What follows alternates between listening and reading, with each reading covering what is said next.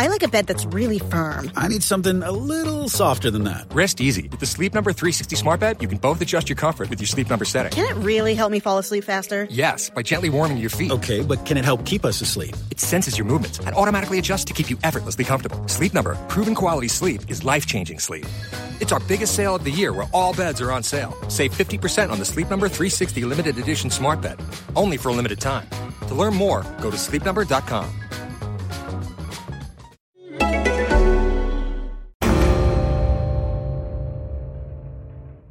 Somebody with my background or anybody who served overseas couldn't help but be reminded of what it's like to go onto a base in the middle of a war zone. And, the interesting aspect was this isn't a war zone. This is an hour south of Bismarck, North Dakota, in the United States.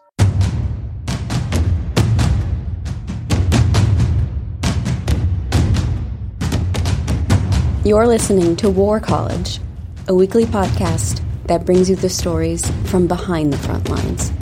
Here are your hosts.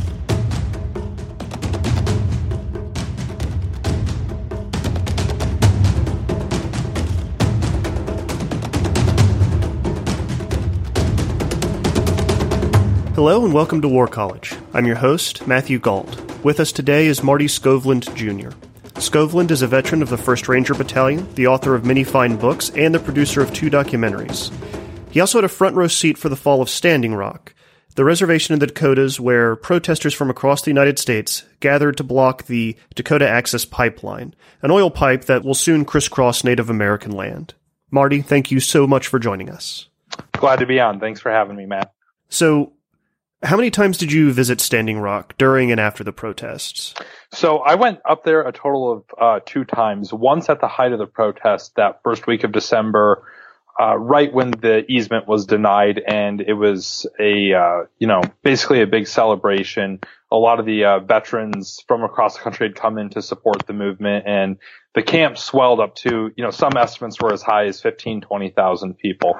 We left after that week and came back up what would end up being the last day that the protest was there, as the eviction notice was served and law enforcement from across the country came in and cleared out the camp. And that was the 3rd week of February. So one thing I've kind of been curious about is what happened that we had, these tens of thousands of people to stand in solidarity and protest this thing, and then it dwindles down to a couple of hundred. Yeah. And I think one of the big things to note is it wasn't really that they were standing in solidarity. I think there was a common enemy there, but from what I saw, there was a lot, especially towards the height of that protest in that first week of December. Almost everybody there was for a different reason. You had some people that were against oil drilling in general. There were some people that were there against oil drilling near, the Native American sacred sites. There were some people that were there protesting because of what they saw as an infringement of the Treaty of 1851 that was done between the Sioux and the U.S. government.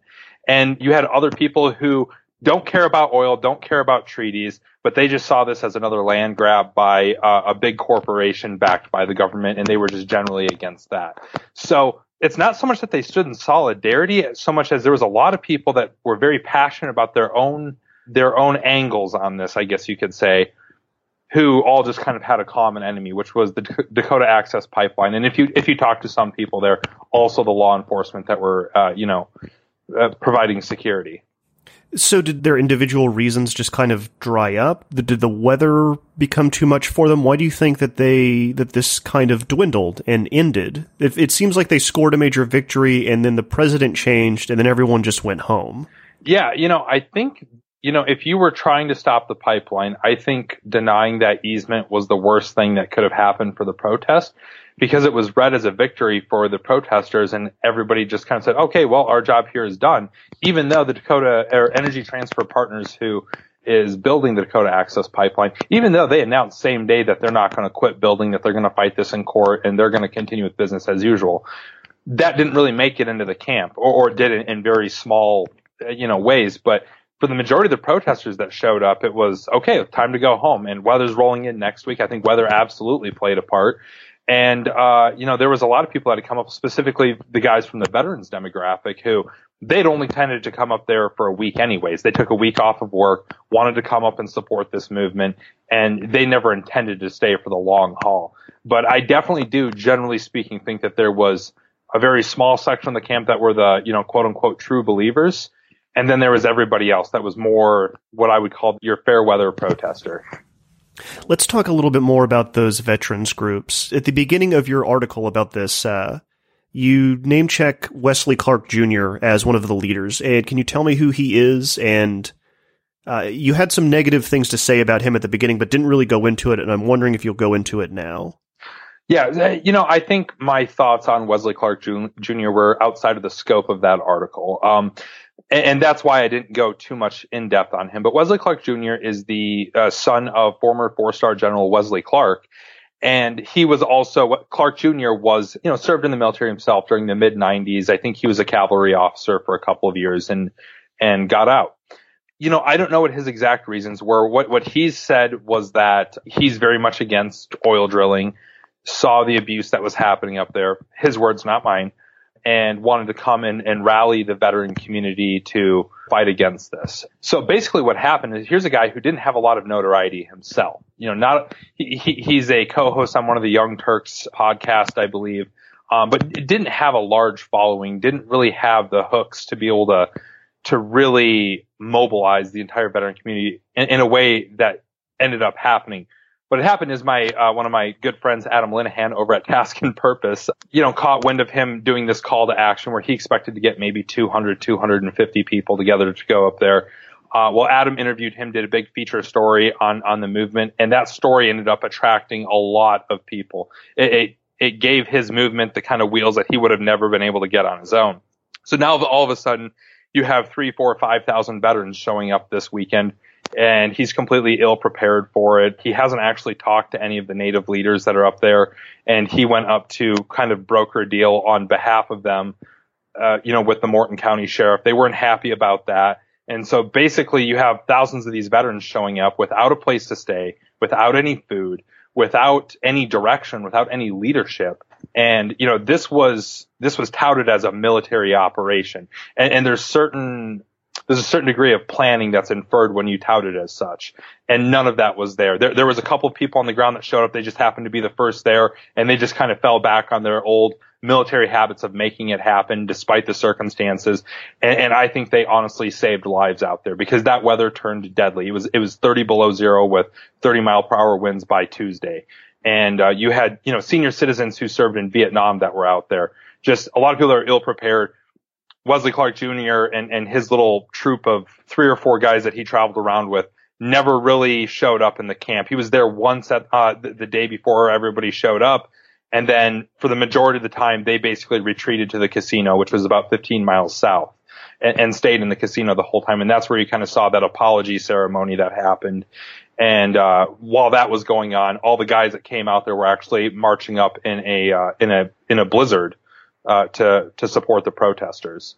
So I see him as somebody who very much failed in his duties as a leader through all of that, and he's very lucky that nobody died on behalf of his negligence, in my opinion. So that's kind of why I didn't have anything good to say about him in the article.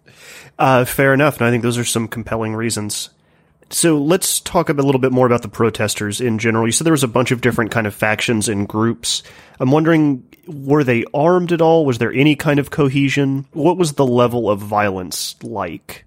So from what I saw while I was there was no violence.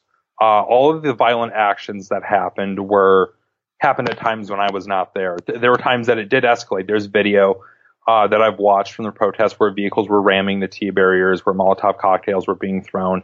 And there's also a proportionate amount of response from law enforcement where, they were pointing water cannons at them and sub-freezing weather, using CS canisters and other less lethal munitions. So there was quite a bit of violence that had happened at certain points throughout the duration of this protest. I just was not there to witness it firsthand. The majority of the protesters that were there with peaceful intent, wanted to do peaceful civil disobedience, and that's all they wanted. As with any large group of people, you've always got that maybe 5 to 10% that are a little bit more extreme. And that's where you saw that. But yeah, there was not a lot of people armed there.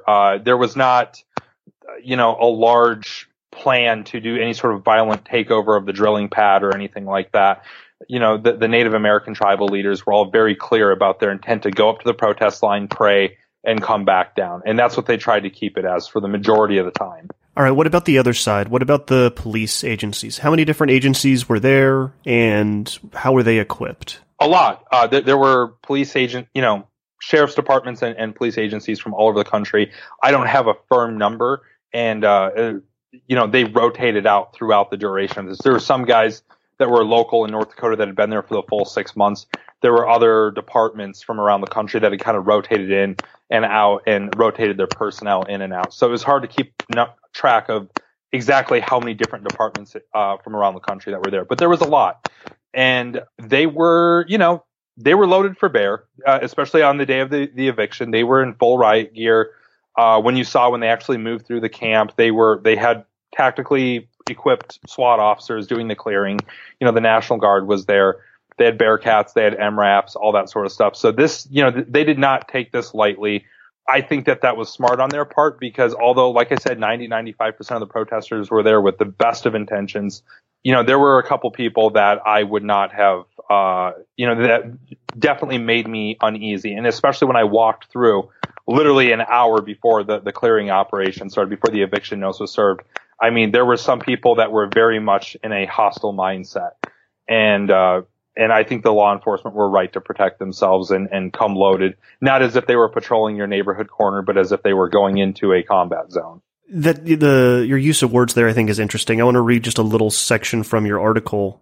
As I waited in the short line of vehicles going through, I couldn't help but think how different it was entering the protest site from this side of the barricade. It was akin to entering a forward operating base in a war zone, complete with soldiers in body armor checking each vehicle's occupants. So you think that they were just being safe? Yeah, I think you have to plan for the worst, not the best in those sorts of situations. And it was very much like entering a fob. I mean, there were the T-barriers. There were, concertina wire, big lights sat up, floodlights sat up. This was very similar to, going onto a military base in Iraq when I was there. The guys that were manning these gates and that sort of stuff. Yeah, sure, they were friendly. They were great. But, somebody with my background or anybody who served overseas, couldn't help but be reminded of what it's like to go onto a base in the middle of a war zone. And, the interesting aspect was this isn't a war zone. This is an hour south of Bismarck, North Dakota in the United States. So it was a very interesting contrast. I want to kind of dig into that a little bit because you've had a lot of personal experiences. You've been to Afghanistan. You are a veteran. What does it feel like to see this kind of thing in the middle of the United States? It was weird, and I wish I had a better adjective for it. But I've seen things on fire before. I've seen things explode. I've seen what the battlefield looks like, and to kind of transpose that onto the middle of the high plains where you've got teepees and people speaking English and, American vehicles. It was weird. I've never seen anything like it before. It was like you mashed the, Custer's world and modern day America into one place, and then threw in elements of Iraq or Afghanistan in there. And I don't know how else to describe it besides it was just weird. It was almost unsettling in those final days, It was a lot different feeling when I had been there in that first week of December. It was like a large, party for more or less. People were in a good mood. They were positive, that sort of thing. Those final days, though, teepees being lit on fire, structures being lit on fire, the thick mud, some people that were acting somewhat hostile, others who were just in a, bad mood or poor mood because, of what was going on. Helicopters flying over, planes flying over. It just was just so strange. Hey, sleepyhead. Why so sleepy? Oh, it's because your mattress is a bag of potatoes and scrap metal. You should try a Nectar mattress. With award-winning layers of comfort, you can sleep easy knowing you got incredible value. Mattresses start at just $499, and you get hundreds of dollars in accessories thrown in, as well as a 365-night home trial and a forever warranty. Go to nectarsleep.com.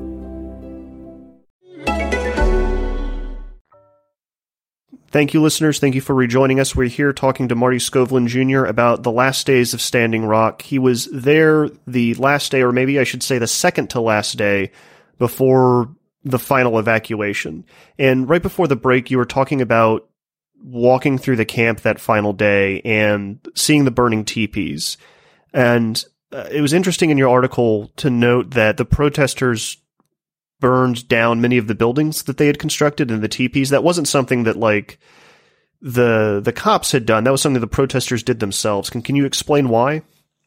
Yes. So it definitely was not law enforcement that was doing that. Those actions were happening prior to law enforcement entering the camp.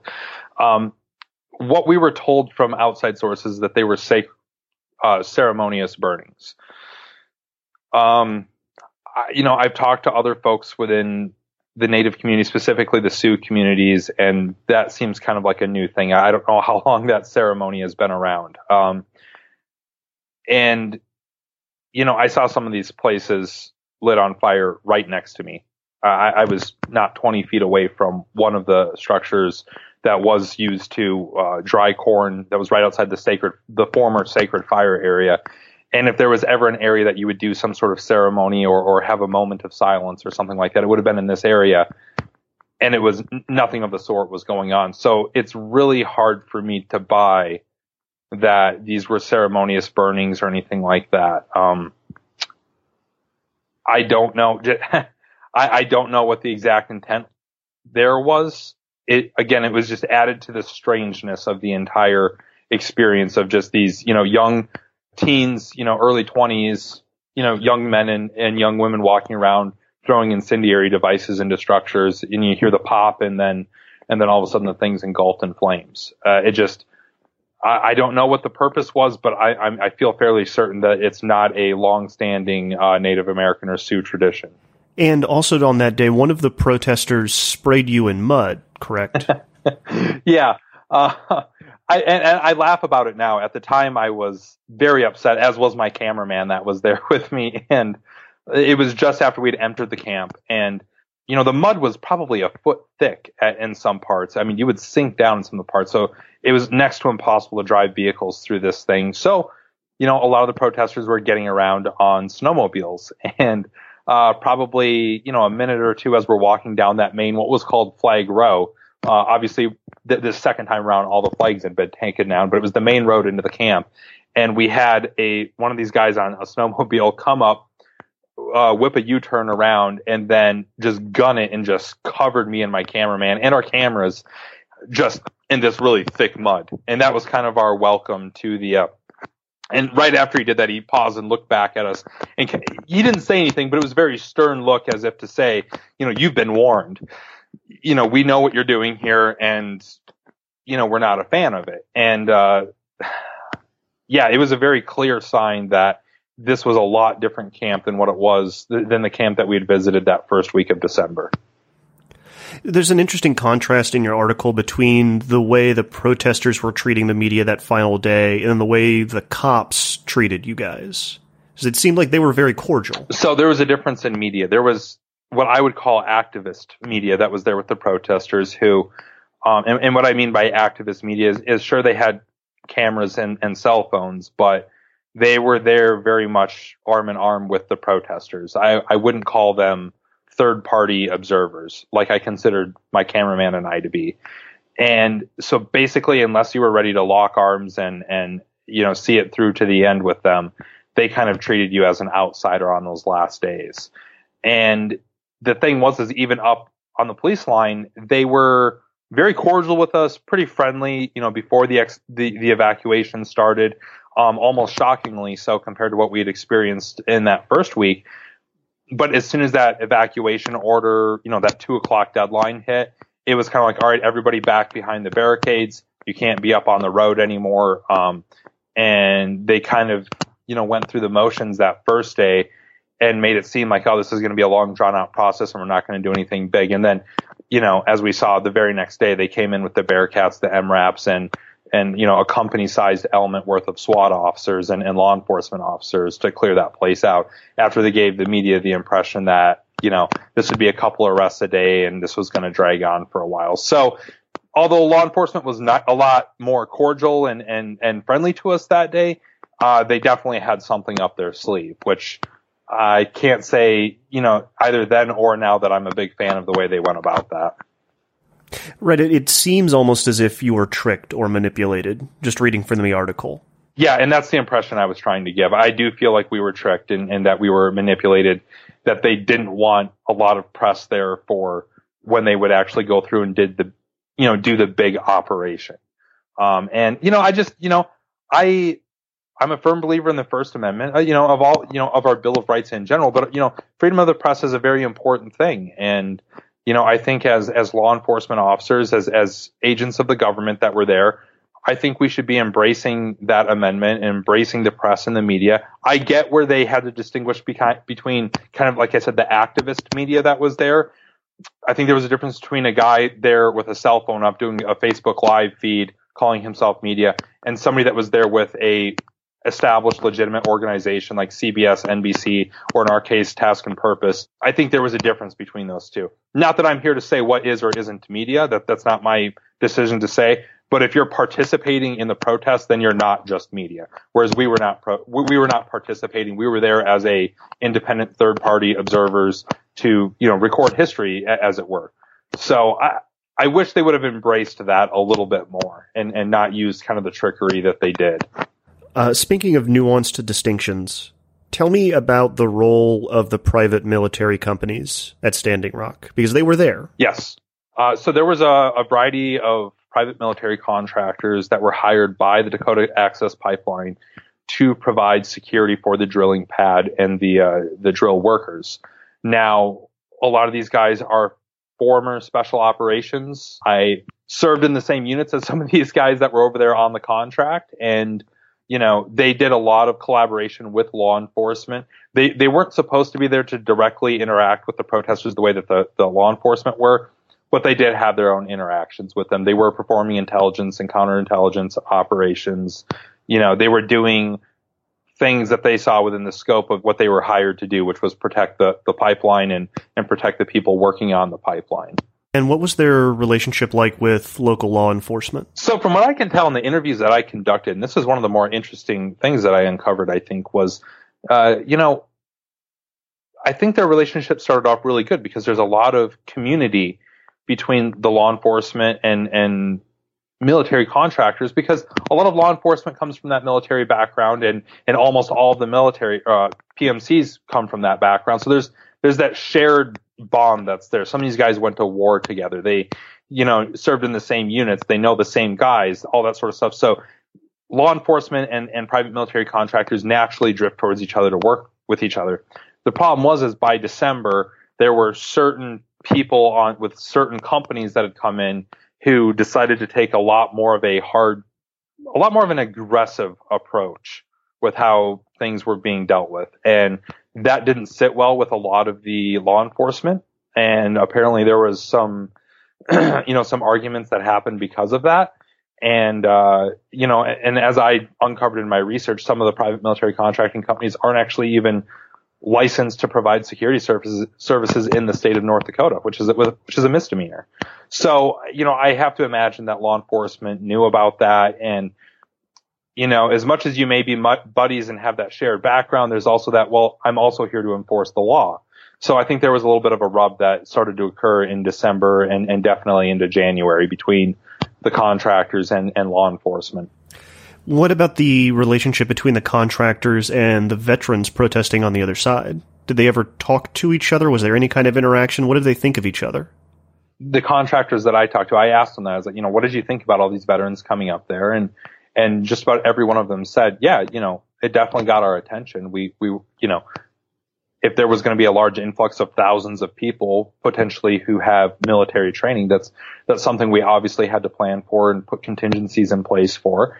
They also had the idea in their head, and I think rightly so, that the majority of these guys probably weren't combat veterans or come from a combat arms background, that probably a lot of them came from more of the support aspect of the military. And I think that was probably an accurate assessment on their part, just for the simple fact that the majority of the military is support. The majority of the military, regardless of branch, is not combat arms. That's just the way the manning works.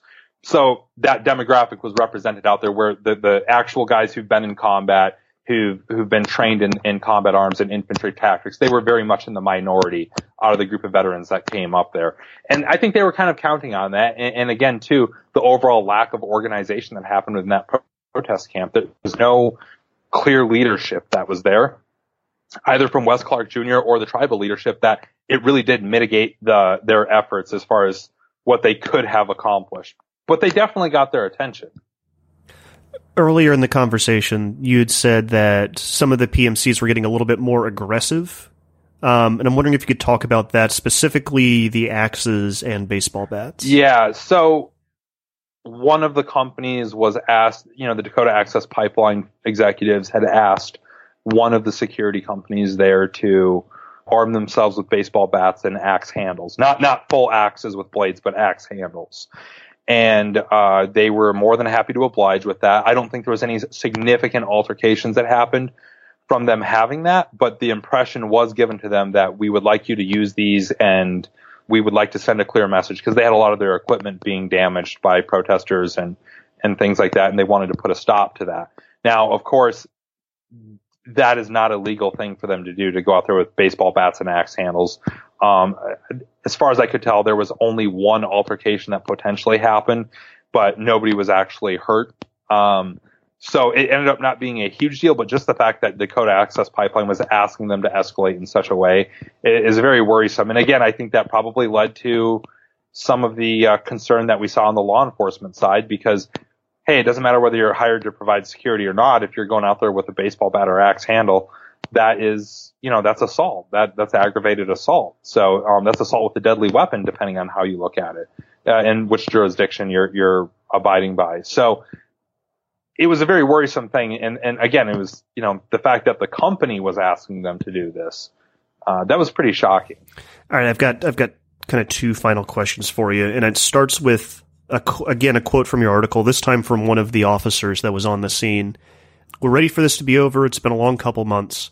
We're proud of what we accomplished here, though. The FBI informed us that we literally rewrote the book on dealing with civil disobedience. The fact that no one has been killed is a miracle."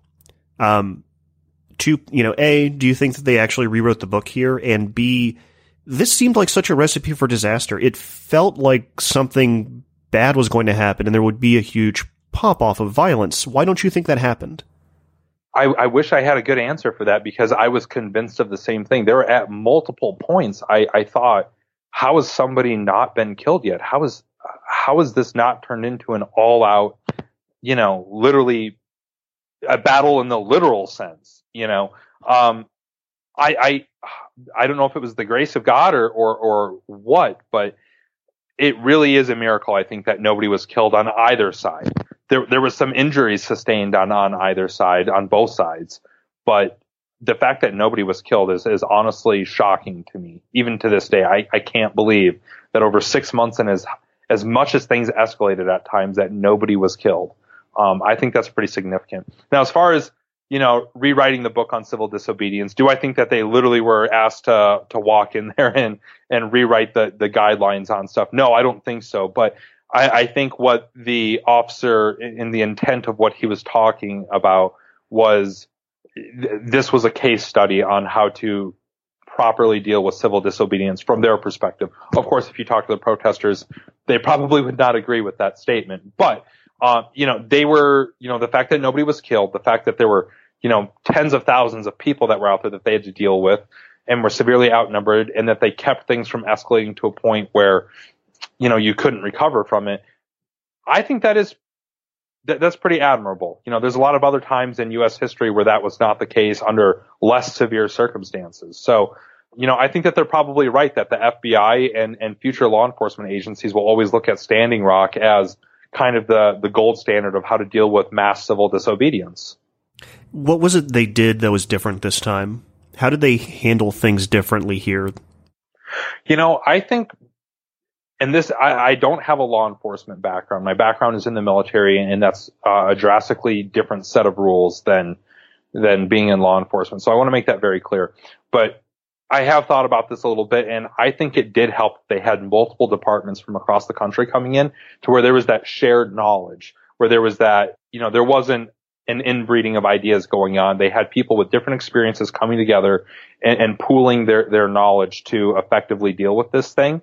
And I think if it was put completely on the Morton County sheriffs or Bismarck police or the tribal police, or the FBI, if they had to deal with this on their own, I don't think it would have turned out the same way. I think that because of the fact that there were so many different departments and such a large pooling of brain power, that they were able to keep this thing under control. And were there mistakes made? I think so, absolutely. I don't think that they were perfect by any stretch of the imagination in the way they executed this. But I can't say that they, failed in their mission. They ultimately de-escalated a large civil disobedience, a large protest, possibly one of the largest in our country's history, without a single life being lost.